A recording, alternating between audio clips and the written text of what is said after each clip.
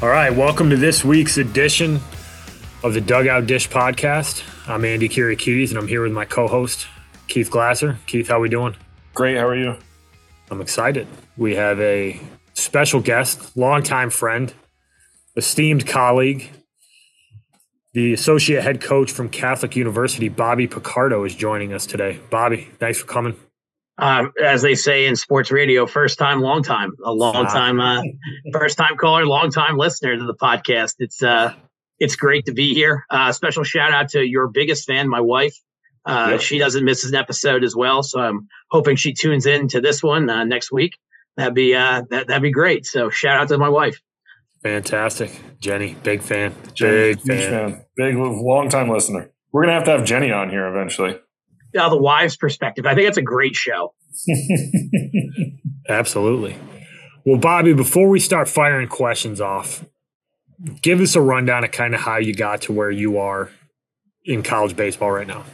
Absolutely. So as the associate head coach of the program I went to, I played at Catholic from 2005 to 2009, where we were really fortunate to win the first two conference championships in the D3 era in 08 and 09. I graduated on a Saturday, and on Monday morning, I was wearing a hot dog suit on the corner of Route 29 in Trenton, New Jersey, advertising free food, specifically free hot dogs that night. I interned for the AA affiliate of the New York Yankees. A very humbling experience to be in your cap and gown, go out to the fancy dinner with family, and then all of a sudden you are standing on a busy highway in a major state capital hawking free food. I did that, I interned with the Thunder that entire summer. I was offered a job in ticket sales that September, and I can confidently say that time in minor league baseball, which ultimately wound up being 3.5 years deep into the summer of 2012, is a proving ground for anyone in any industry to find out what you like and what you don't like to do. Minor league baseball is an all hands on deck.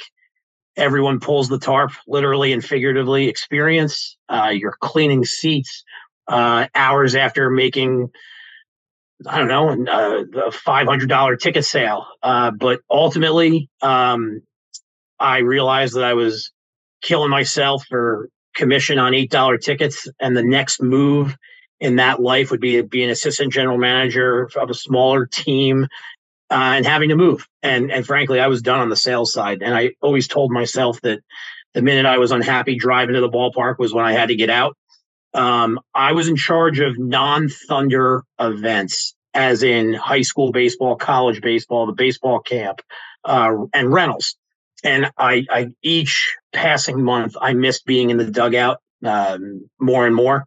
I missed being in between the white lines. I missed, honestly, having a direct impact on young adults. I headed the internship program, and that's what really wanted to make me get back into coaching. And so on a January day, I realized I was unhappy driving the Thunder Road. Called our then athletic director at Catholic, Mike Allen, who's now the president of Barry University down in Miami. And I said, Mike, I want back in. I had sat with Mike the previous May at the NCAA tournament. And we talked about, my career. And I had said that it would be fun to come back and help Ross Antoli, the head coach at Catholic, who's been there for 39 seasons. So he's coached, he was my coach, as well as two others on our coaching staff right now. And I don't know what got into me that night, but I remember talking to Mike on the phone for a while. And I jokingly said that, Mike, I think in 10 years we can get to a College World Series, and we got there in 9. But I did. And he brought that up to me last time I talked to him, is that I made that prediction. It just, I don't know. I wanted back in. I think a lot of guys from our school graduate and they're like, I wish I had another year, in a good way. Not like, oh, they have regrets, but everything just keeps getting better year in and year out. Each class graduates with more wins than the class in front of them and has accomplished more than the class in front of them, whether it be individual accolades or team accolades. But that excitement's been pretty addicting. And that's kind of what keeps me going back And honestly, I think I speak for the other coaches on staff where I think we're all chasing this thing here. But that's kind of my road back home to DC. For a long time, when asked where I was from, I'd probably say New Jersey, and still do from time to time. But DC is home now, and quite frankly, the goal is to win a national championship.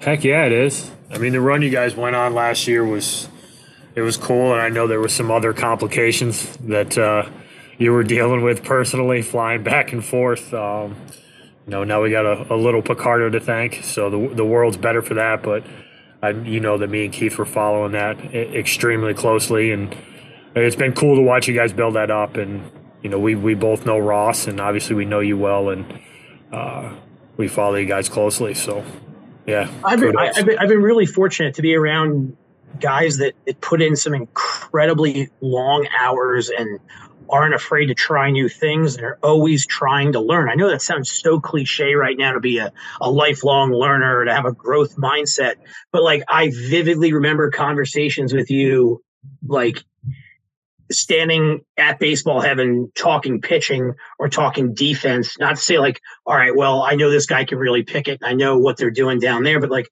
I want to learn things. I mean, I think about talking to Keith about catching in particular, like the stuff that I know nothing about is honestly the stuff that I have to learn and want to learn, and not just want to talk hitting, not just want to talk recruiting, not just want to talk shop, like ask questions from people that are with you for 14 hours on a Tuesday, Wednesday, Thursday, break on a Saturday, then Saturday or Sunday, Monday, do it all over again. But like, I think once you realize that you enjoy that stuff, that's when you really realize it's not work, where it's like you get parents that come up to you at the end of a long event and they're like, oh man, it's long days for you guys.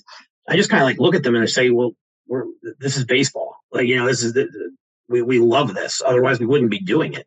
Yeah, spot on. I mean, some of those conversations you have on the right field or left field line are some of the best ones you can have as a coach, because you get a chance to pick somebody's brain and say, hey man, I saw you guys, were really good at this year. Like, is there anything you changed philosophically? Or, sometimes the answer is, yeah, I mean, we just had a good team. But other times it's like, hey, we made a change and this is something that we focused on. And I mean, the guys, like, if you're a young coach who's listening to this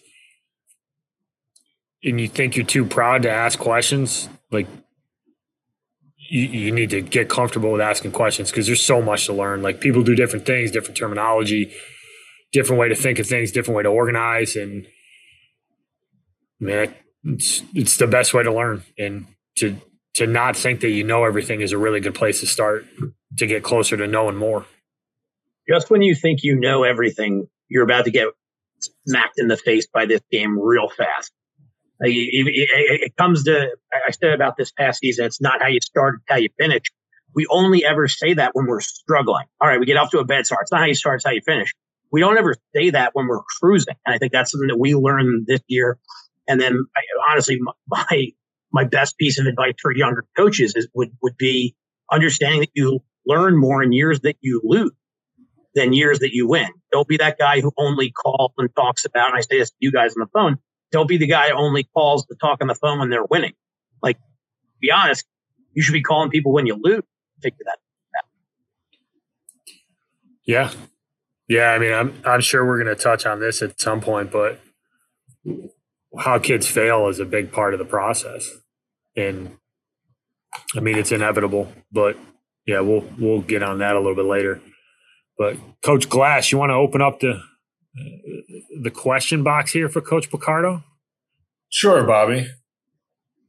The first question we ask everyone, since you're a longtime listener, but how do you guys go about identifying players at Catholic? Well, the easy part is seeing a good baseball player. They hit well, they run well, they throw well, they pitch well. What we like to look for are guys that have shown improvement, because a lot of the events and a lot of the communication we've had with guys is over the course of 2 years, some longer, some a little bit shorter. But with technology now, you can go back and look at someone. And I love to look back at maybe their first video online and see what they ran. And I'm not saying the 60-yard dash, I'm not married to it in any way, but I love seeing a guy who was like a 7.5 runner as a sophomore, get down to a 7.2. So like that tells me right away, this kid works on the stuff that sucks to work on, because no one wakes up and says, oh, I can't wait to run today. Those that do run track and field, cross country, the baseball players don't do that. No one's waking up and saying, I can't wait to run today. I say it to guys all the time. We'd get up, we'd hit and we'd lift. We'd take ground balls. We'd throw heavy stuff against the wall if we're a pitcher now. But show me the guy that's going to strive to get a little bit better at the stuff that's hardest to work on, and that's foot speed, arm strength. That's a product of the Ross and Tolley School of Baseball recruiting. Is the two things that command the most playing time at the college level are foot speed and arm strength. And I always get kidded for trying to have 9 DHs in the field because I love hitting, but it really is looking for those hitters who know that to command playing time, they're going to have to do something defensively. And that means working on the two hardest things that are out there to improve. It's the hardest too. I stand by that. So that's what I look for, guys that have shown improvement. I also look to see how guys handle failure. So when I get to an event or get to a game, I actually root for guys to struggle a little bit because I want to see how they handle that adversity. I'm not saying that every player that's ever slammed their helmet I've crossed off a list, but I want to see how ready they are to bounce back. There's a lot of emotion in this game, but the guys that can keep it to an even keel, that stands out to me a little bit in an event. Yeah, I mean, I think Andy touched on it a little bit. I don't even know if we were talking about this yet or if we were live, but we've talked about it on here before too a lot. Like you can learn a lot more when kids struggle in the recruiting process than if everything's going super easy. And the same thing to your point. Like if you're, when you're losing as a coach, like you should be calling people and talking too. It's the same with players. Like we go through this process and like you're trying to figure out as a coach, like what is this kid going to be able to fit into our program? And is this kid going to be like, is he going to be coachable, and what does he do when he fails? Because as well as I do, and everyone who's come on here says it's like you're going to get into the fall of your freshman year and you're going to get dominated. Whether or not you're like, there's going to be an outing where you're going to get just lashed on the hill. There's going to be pitchers that are going to be punching you out left and right. What are you going to do in those moments in your freshman year? Like, do they fit with me? Like, are they going to be coachable? Like, what does that look like?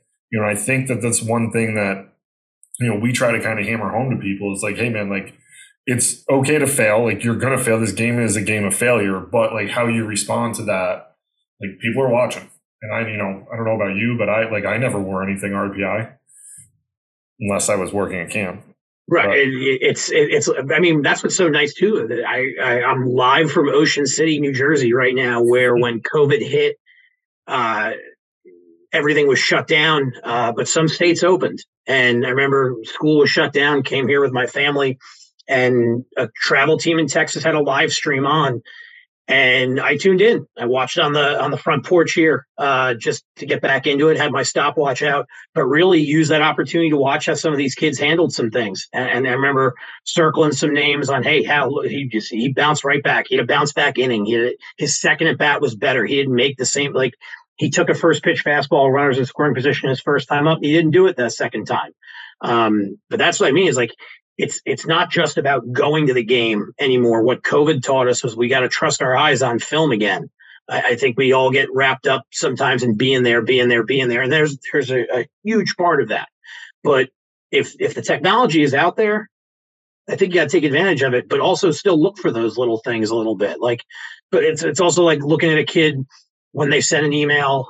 Do they have feel in that the video has appropriate music? I'm not saying it has to be Vivaldi and classical music, but it can't be inappropriate. I want to be able to trust a guy. If I open the weight room for him and I'm doing something else, he's not going to put on music that's going to get a coach in trouble.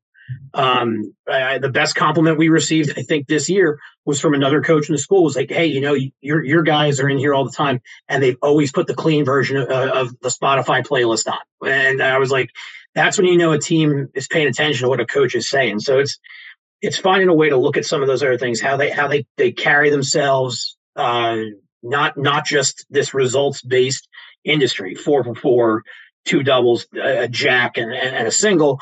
Yeah, that's great. That's easy to look for. But how do they go about it? No, I think one of the tricky things sometimes is getting kids to understand that even the moment it doesn't go their way can still be a positive, right? Like, not just how you react to it, but talk to a couple guys hitting. And I don't know if this is something that you look at, Bobby, but one of the things that I've been queuing in on is, can guys elevate the ball pull side? Like, they got some hand strength, they got some bat speed, like they can get to some velocity. Like, I think it's a good thing, and I want to be able to see a kid that can pull a ball pull side with a little bit of. And I've seen kids hit like a deep high fly ball to left field, right-handed hitter, and you can tell that they're not happy with it. But I want those kids to know, like, those are the swings that can cue a coach to, like, okay, it's in there. Like, you can fail on the score sheet and still be successful in the eyes of a coach, right? Like, we all know the kid who goes 2 for 4 and he hit a 14 hopper through the 6 hole and he dumped one over the first baseman's head and he got a jam shot. And, like, that's great. You got hits. But coaches are not looking at the results the way that players think that they are. No, I've told guys before that in some of this 1-1 count showcase baseball that we've all been around a lot, I'll tell guys before the game, guys, the fastball's coming.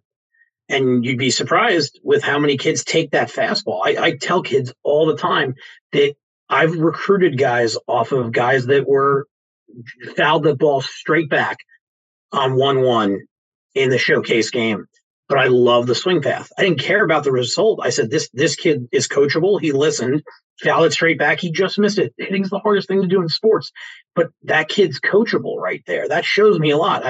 The old expression that scouts used to talk to players when I remember when Cuba was closed was they said, you can't walk off the island, as in we want guys to swing.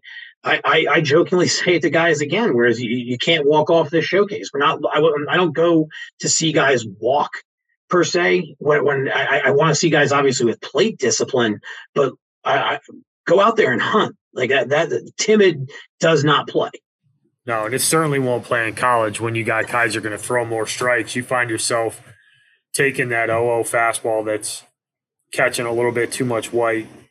Now that guy can get to his breaking ball. Now he can go to try to edge some stuff. Like, the details when you get to college matter so much more. And, like, you don't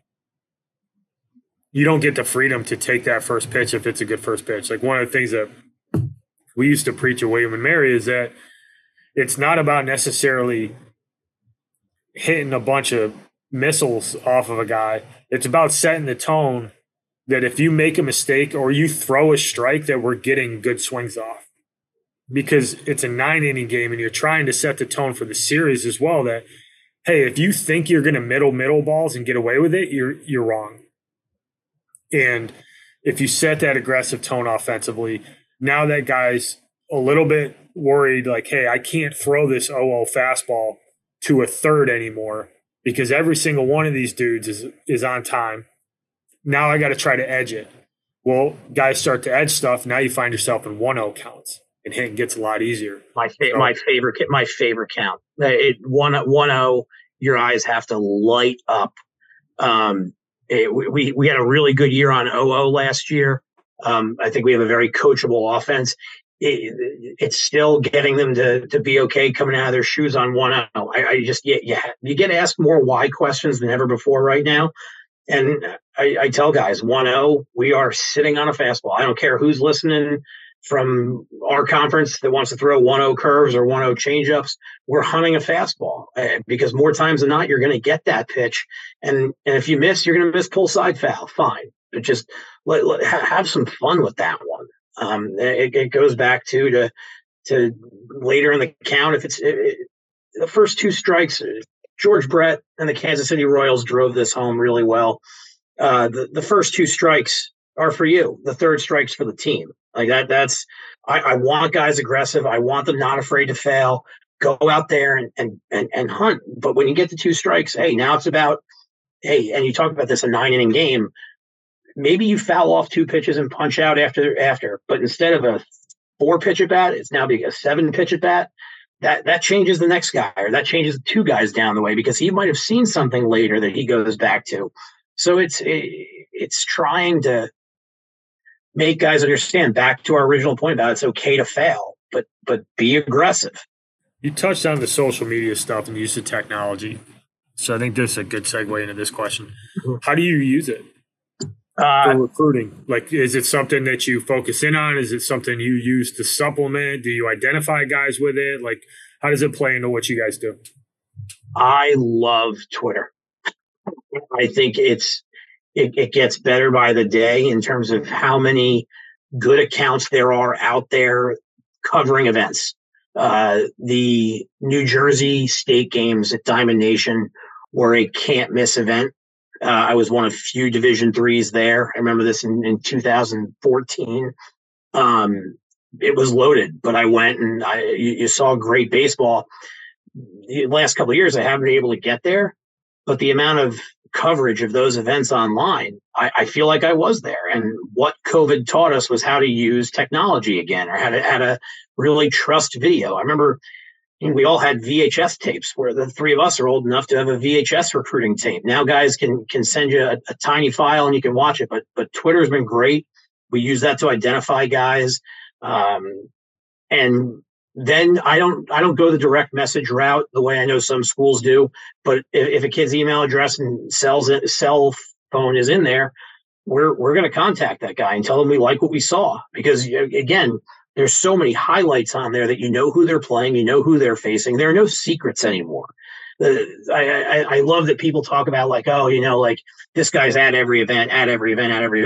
You can go to your event and be where your feet are, but you can also, in between games, check on another state, another tournament. Like I know while I'm at one event, hey, I'm going to be present. I'm going to do what I'm supposed to do when I'm here. But, after that event's over, back in the hotel, I'm going to probably tune into something else I missed and see, hey, just because I wasn't able to go see a kid pitch doesn't mean there's not ways to find out how they did. And that's communicate with the travel coach and see. And that's, I think the travel programs, the best ones, have incredible social media presence in posting what coaches want to see. It's not about commitment graphics. It's about accurate rosters. It's about accurate contact information. Stop lying about GPAs. Like, honestly, travel coaches, get the transcript from each kid, and that's the GPA you put on there. Do not let that get filled out as I'm a 3.5. When you're not a 3.5, it's going to get recalculated. Get the transcript, have it on there. But we use it every day.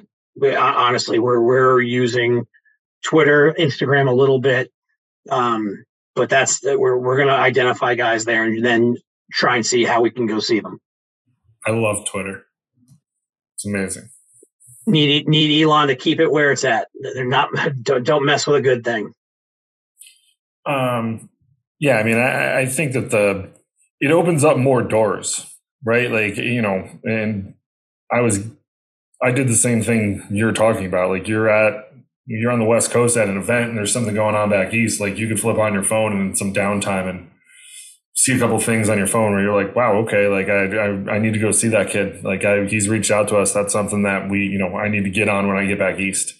But it opens up more doors and kind of makes it, I think for school, like when I was at RPI and for school, you're at Catholic, like you are recruiting nationally. Right. Like, you're not just a regionally based school. So like you need to be able to have, a couple irons in the fire from all over the place. And this may, Twitter specifically, because we're talking about it here, like that makes it far easier and more accessible for you and the rest of the staff to be able to do it.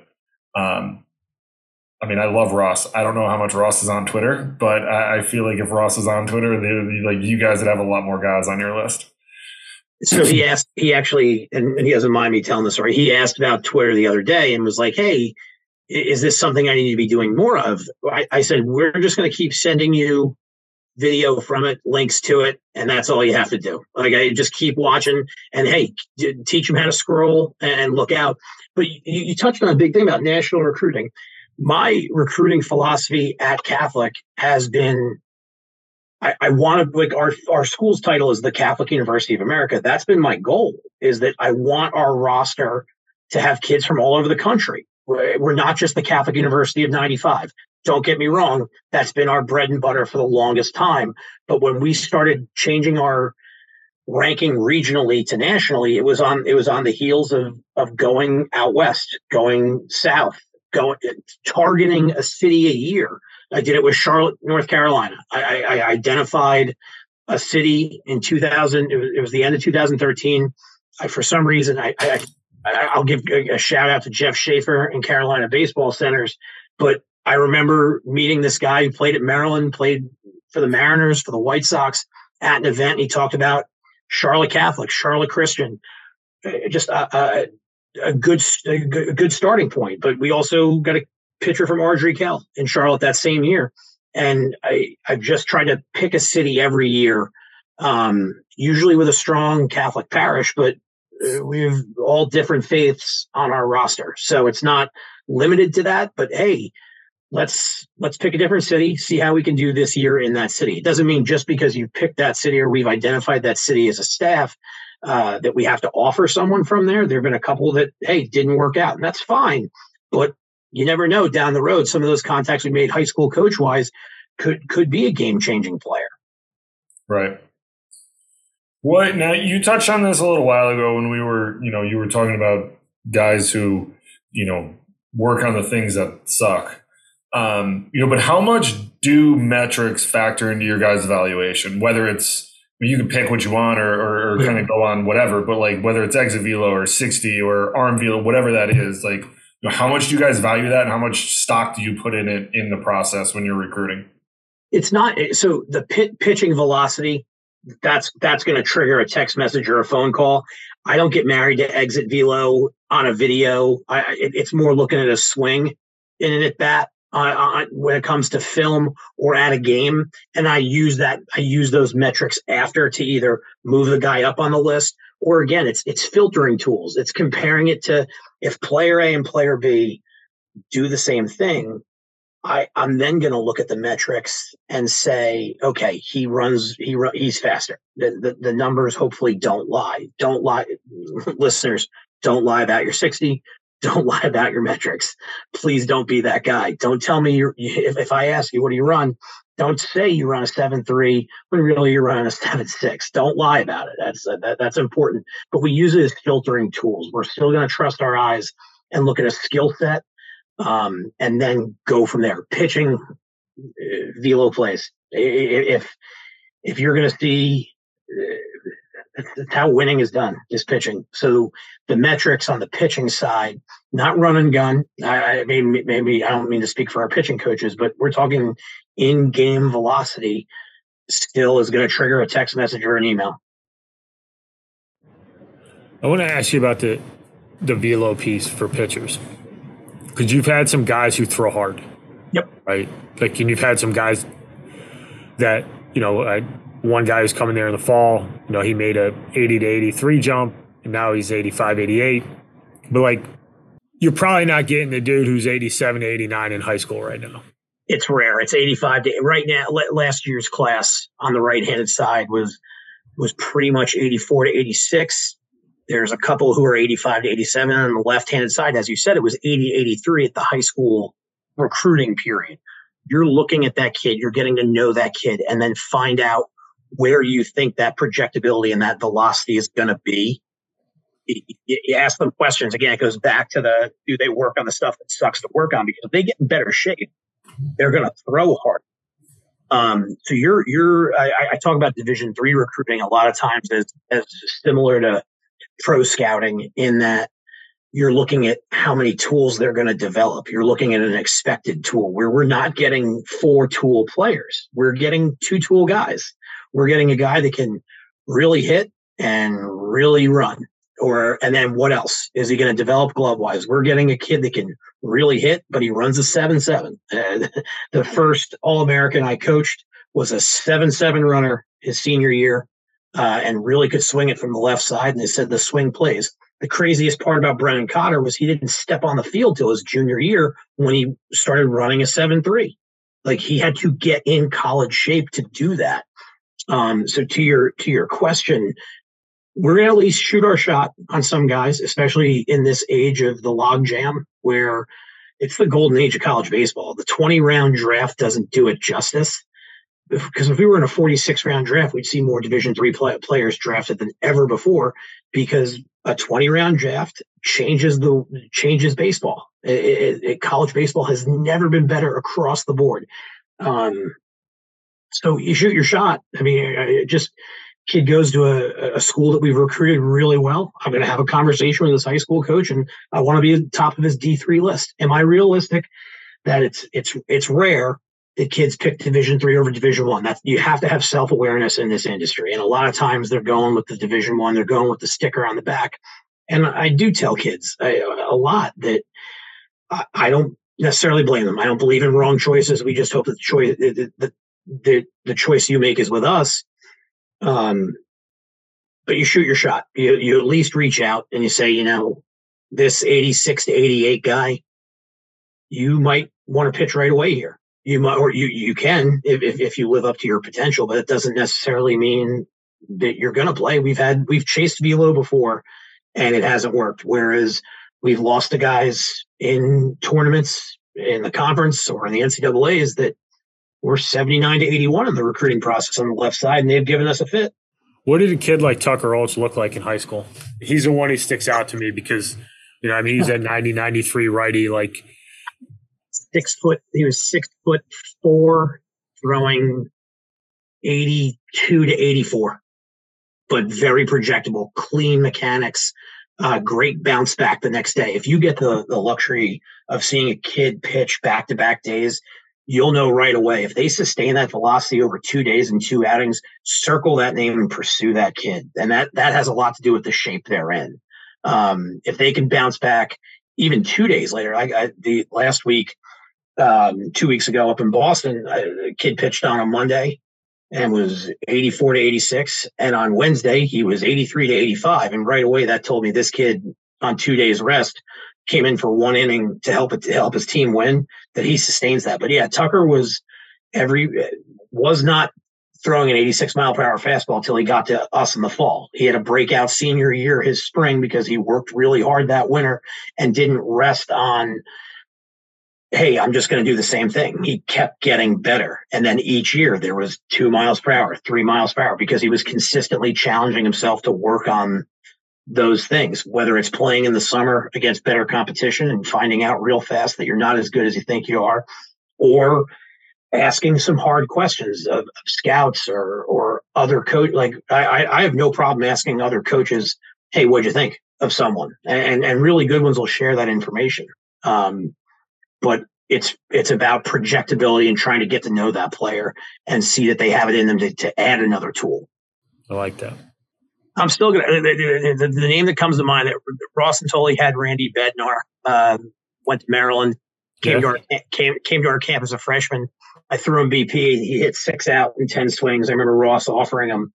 And I laugh about it to this day, but at the same time, it's like, who knows? Who knows what's going to happen over the course of a career? And people, I think, pick best fit now a little bit more than ever because the transfer portal scared them. So I really do think that guys are finally starting to worry less about the bumper sticker and actually get on campus, get to know the team, and say, yeah, I can see myself getting better here. Yeah, I used to always, you and I have had this conversation long before this podcast, but I have always been of the belief of make the kid tell you no. Right. And especially nowadays, it's, I would much rather reach out to a kid and be like, hey, this is what we got. We're interested. Let us know if you are. And if they're not, fine. If they are, awesome. It doesn't guarantee that you're going to get that kid, but at the very least, your foot's in the door, and now you can have a conversation about what's going on in your program and how to move forward. Absolutely. Take your shot. It goes for coaching too. It's players email, reach out to schools, coaches do the same. You never know in a way, who's on the other line, what their connection might be, who had a family member that came here, or who, right? I think it's funny sometimes players don't look at coaches' bios. I'll get a kid from my home high school or rival high school, didn't read my bio and says I go to Middletown South, and I respond right away. It's like, all right, tell me how the cafeteria is doing. It's like we're not looking for timid ever. You talked about the metrics, but we got to ask you this question too. Rankings. How much do they play in for you? Maybe this is the old school piece of me. I still wait and see who's made what newspaper or major publications, all state and all conference and all division. I can't tell you the state rankings of our players. The one year I got really married to their perfect game ranking and where we were in that recruiting class. Some of those guys have done well. Some of those guys haven't. I think there's so much subject and objectivity on both ends of all of it. I still wait to see how guys did at the end of the year. But I'm not. You can't. It's what I say. It's like sometimes if you start chasing velo, bad things happen. Sometimes if you start chasing a perfect game ranking or a PBR ranking more than trusting your eyes, things can go south quickly. But it's not for us. I can't tell you what Mac Mira was ranked on PBR, but I can tell you that he was all Mercer County and made the Carpenter Cup team. I can't tell you what Jacob Scarless's PBR New York profile ranking was, but I know he won a state for the first time since 2004 when a certain tattooed catcher did a pretty good job there at Columbia High. 2004, Columbia High School, baby. That's right. Oh, that's great. Well, that segues into high school stats. Like,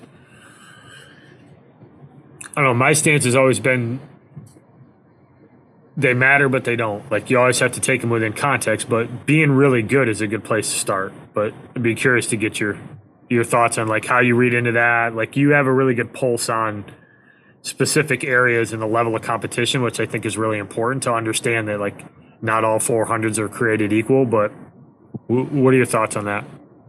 It's strength of schedule. Yeah, and I've had a public high school player in a weak conference be a 3-year all-conference guy. I've had a Catholic school 1-year varsity player be a 3-year all-conference guy. So it is not all 400s are created equal. Know who they're playing against. Try and see how they've done against certain pitchers. There are no secrets anymore. You can look the stuff up. It's not the coolest girl in school doing the book anymore. As we all had, shout out to all of the different managers we had at Middletown South that did the book for us back in the day. It's about who they're playing against and do they play winning baseball? I still talk to high school coaches as much as I talk to travel coaches because I want to know, do they play winning baseball and what are they like on a day-to-day basis? The first question I asked a high school coach last week was, what's he like as a teammate? Because that is the day-to-day. That's who's going to be with us on a day-to-day basis. Obviously, high school stats matter, but this is baseball. There are guys that are going to have breakout senior years, and this is a Division III characteristic. I mean, against guys I played against in high school who I thought were surefire D1 guys that didn't have a big year till their senior spring, and the only schools that were recruiting them were Division IIIs. So you're recruiting guys before their best season, because if their school's any good, their best year is going to be their senior year. So it goes back to projection. Hey, he might not have played a lot as a junior because there was an all-state guy in front of him. What's he going to do next spring? That's what you're going to ask the high school coach, and a good high school coach will be able to tell you.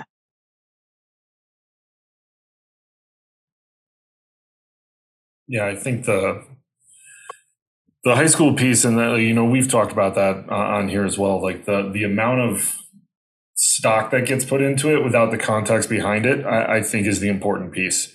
Because there's so much more that goes into your numbers and who you're playing against and what you're doing.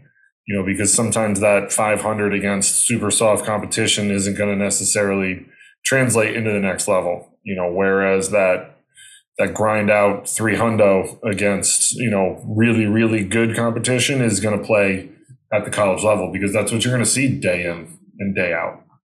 So I think those are the hard things to kind of get people to think about, because it's like, well, yeah, he hit 470. Like, okay, like, but against who? Like, what, like, was this a bet against like 68 to 70 every day? Or are we like, upper 70s, low 80s day in and day out, and really good high school pitching? Like, what does that look like? We still go watch high school games because of it. And what high school games are we going to watch? We're going to watch the state playoffs. Mm-hmm. Yeah, because you're getting the best, what should be the best in the state at that time. And with that added pressure bonus, I love the way certain states do it, where over the course of one day, with a place with lights and a place without, you could see two games in one day within 25, 30 minutes of each other, and you're going to see four teams. And, I joked to try to, my father wanted to come on a recruiting trip one year, and it was really just to go watch a smaller school divisional championship state semifinal. He wanted to go to the big game where all the scouts were going to be. But I was like, listen, all these guys are committed. We got to go to this game. And you got there, watch IO for both teams. You might see something in IO that says, okay, I missed this kid. I haven't seen this kid yet. I might see him in a year or two. But those are the high school games I want to watch, because good teams and the added pressure bonus to it. There have been names circled from an IO and a high school coach that said, yeah, this kid's he's a rising, he'll be a junior next September, or he'll be a senior, but he hasn't played a whole hell of a lot yet. But he took IO before a state game, and he played like it meant it. Right. And I think the important piece of that too is that you're constantly being evaluated, right? Like it doesn't stop once you actually commit and get to college. Like, you're going to be evaluated every single day by the coaching staff, and that, like, it's a constant in your life. Like, when you opt into wanting to play high level college baseball, like, and I should just say, if you opt in to play college baseball, because like, you're going to be pretty good no matter where you end up. Like, you're opting into the competition and the fact that you're going to be judged and critiqued and coached literally every single day for the next 4 or 5. If we have another pandemic, 7, 8, 9 years of your college career. Get that master's degree. I got guys in RPI getting their PhD. Come on. Playing 6 years of college baseball, walking out there with a doctorate degree. It's amazing. PhD from Delaware. PhD from Delaware. I got 2 other guys that are in the PhD program there. Well, they're not my guys anymore, but I'll still call them my guys forever. But they're in the PhD program. Unbelievable. Yeah, I joked with one of our guys who just finished up at Villanova with his MBA, and I joked when I said, the hitting facility named after your family is going to look great here with that Villanova MBA, but guys want to chase it and keep playing. I love it. Like, it's a really special time in college baseball. It can be really complicated and really disheartening at times, but this is the best it's ever looked. And I think a message out from this is, it's never been easier to watch college baseball, or ever. Like, our guys watch almost too much at times. Like, it's really cool to hear the conversations on Saturday morning. Our guys watching their buddies playing college the way we watch our buddies coaching. It's like, I can't believe how much Friday night Division I baseball I've watched on ESPN Plus the last 4 years. It's been great. And you learn stuff from it. Like, it's one thing to be watching your buddy's coach, but you're going to pick up on something. And it's the same way. Players, please be self-aware. And you watch these games online. Are you better than this kid? Ask yourself that. No, I'm not better than him. No, you see the deal. I'm as good as he is. And be confident and be yourself, but be self-aware. And, we ask kids all the time at camps or at clinics, like, how many of you have seen a Division III baseball game? And, I'm thrilled to hear guys raise their hands and say, I have, because I've watched them online. And that's awesome. Like, I gotta keep saying it, there are no secrets anymore. Like, just you're able to watch serious college baseball, and really good feeds are going to have metrics on there for those guys who are chasing numbers, and that's fine, but be self-aware about it. Yeah. I mean, this is the easiest it's been ever, which is awesome. Like, I just I flip it on and we just sit there and watch baseball all day. It's amazing. I love it. But like you're in the what do they call it, the DMV? Yeah. Right. We're not too far from each other. We were a lot closer before I moved. Right. Used to pop over to Catholic games, Awesome. mysteriously pop in and see you and Ross. But like if you're in an area like DC, go to a game. Like Sundays. Georgetown, GW, Catholic, George Mason, Maryland. Like I'm missing a bunch, but if you're in one of these metropolitan areas and you're not going to a Sunday noon start when you're not playing, You're missing it. You're missing it. Go see what Tucker Alch looks like in person. Like go see what the Catholic roster looks like in person. And then pop over and go see GW and start to see the differences and the similarities. And I think it's a huge part of the self-awareness piece that you're talking about. But I also think it's a part of the education of it, which is why we started doing this in general, is most people don't know how good you have to be to play college, period. Never mind played at a really high level. And when you go see the different tiers of college baseball, you start to realize there's some really good players everywhere. And that, Division III baseball isn't, it's not, I think Keith refers to it, it's not 13th grade. Like you need to be good, period. And it doesn't really hit home until you go and watch and you're like, oh, okay. That first baseman, 6'3", 200 pounds, and has got 11 home runs this year. I hit 1 in high school last year. All right, well, there's definitely a gap. And I think that that's important for people to experience. See how the game is played. Before parents sink all this money into the process, use those Sundays. And it's the recruiting process is absolutely exhausting for parents. But if you can take a couple Sundays and go watch one D3 game, one D2 game, one D1 game, and by all means go watch a JUCO game too, you're going to know right away, can I or can I not compete at this level? Yep. And I think and we talk about this, but the game, it's a different game, right? It's still 60 feet 6, still 90 feet in between bases. What's the distance between home and second, Keith? 127, 3 3/8 of an inch. Exactly. Love catcher. That doesn't change, but how the game is played, the level of detail, the level of precision, the tempo, the speed, it's different.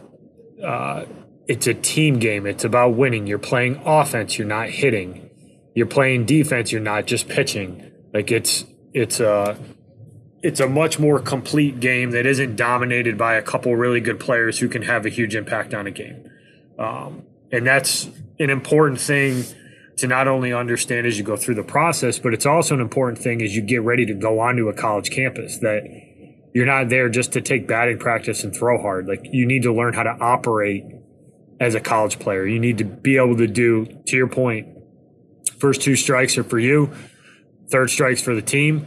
Like those are things that in college baseball, they matter. Like a ball in play, an 8-pitch at bat, like the trickle down effect it has into a series and how it can change how a series plays out. Like those are the nuances that it's hard to appreciate it. It's hard to get educated on it without actually seeing it and watching it. Yeah, I think the if you live, this is a general blanket statement I'm going to make here, but if you live essentially from New England to the Mid-Atlantic, that you can see so many really good baseball teams play across all 3 divisions that like you really don't have an excuse to not really like at least try. Right, like you're not going to be able to do it every week, but like you can go watch the SEC and the ACC on ESPN Plus, the ACC Network. You can do all that from the comfort of your own home.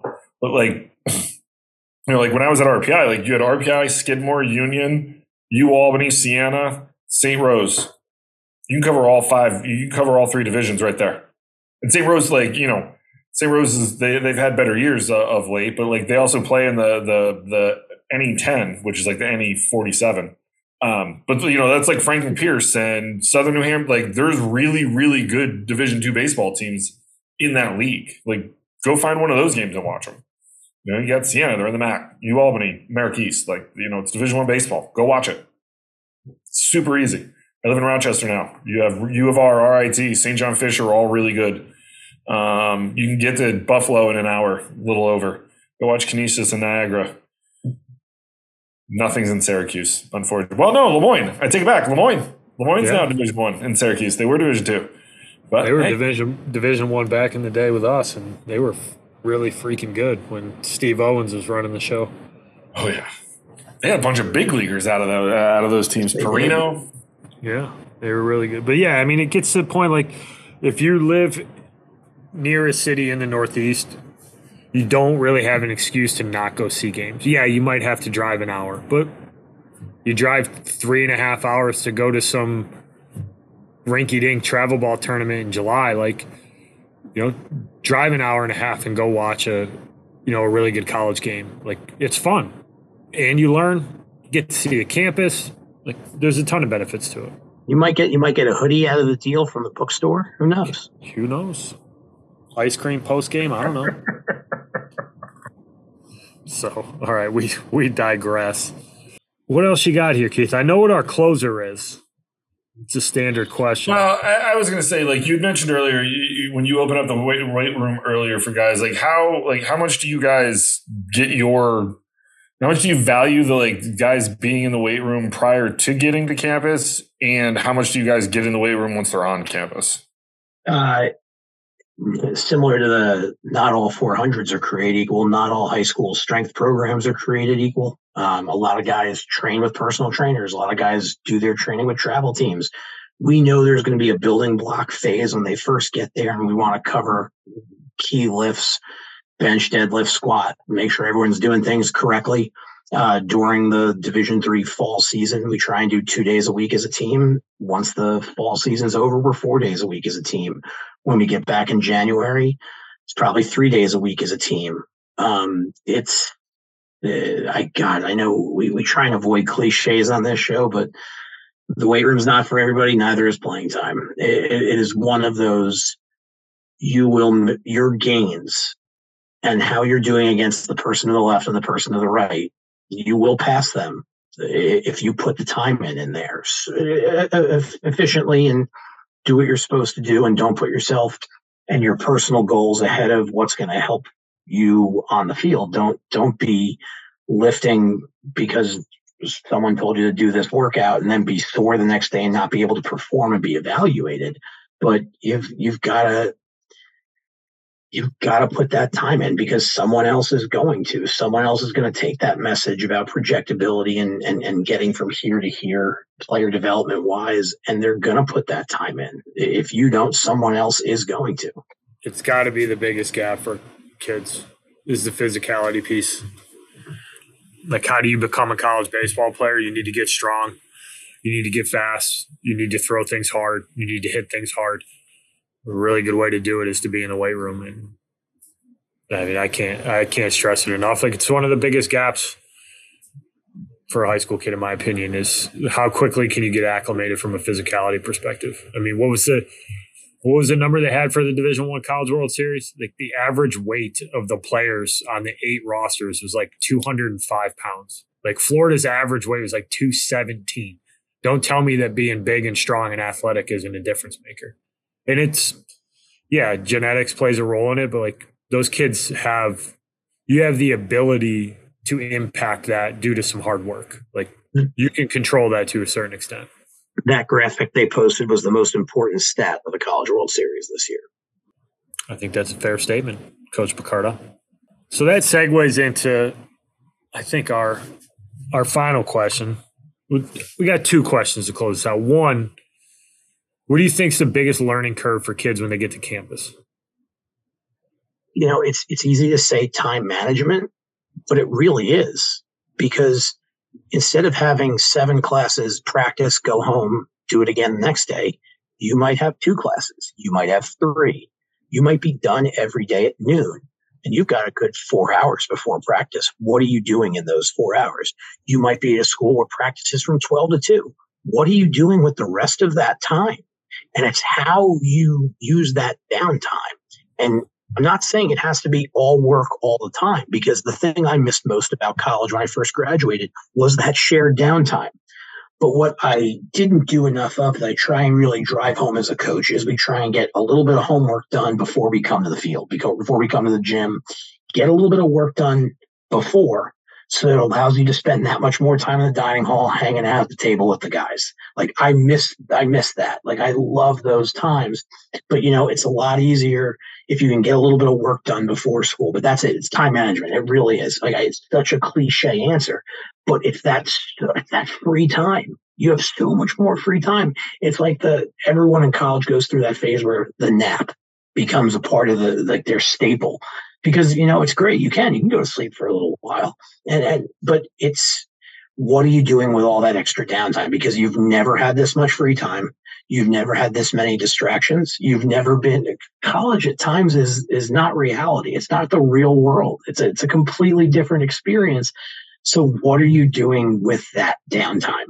Like how you spend that time is going to affect everything you do, whether it be academically, athletically, or career-wise, because too often we talk about just academics and baseball. It's got the career piece has to be a part of this as well. It's a great answer. Keith, you want to provide the closing question for Coach Picardo? Bookend.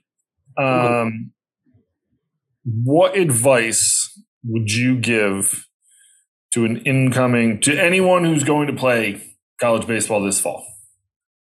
Close the yearbook.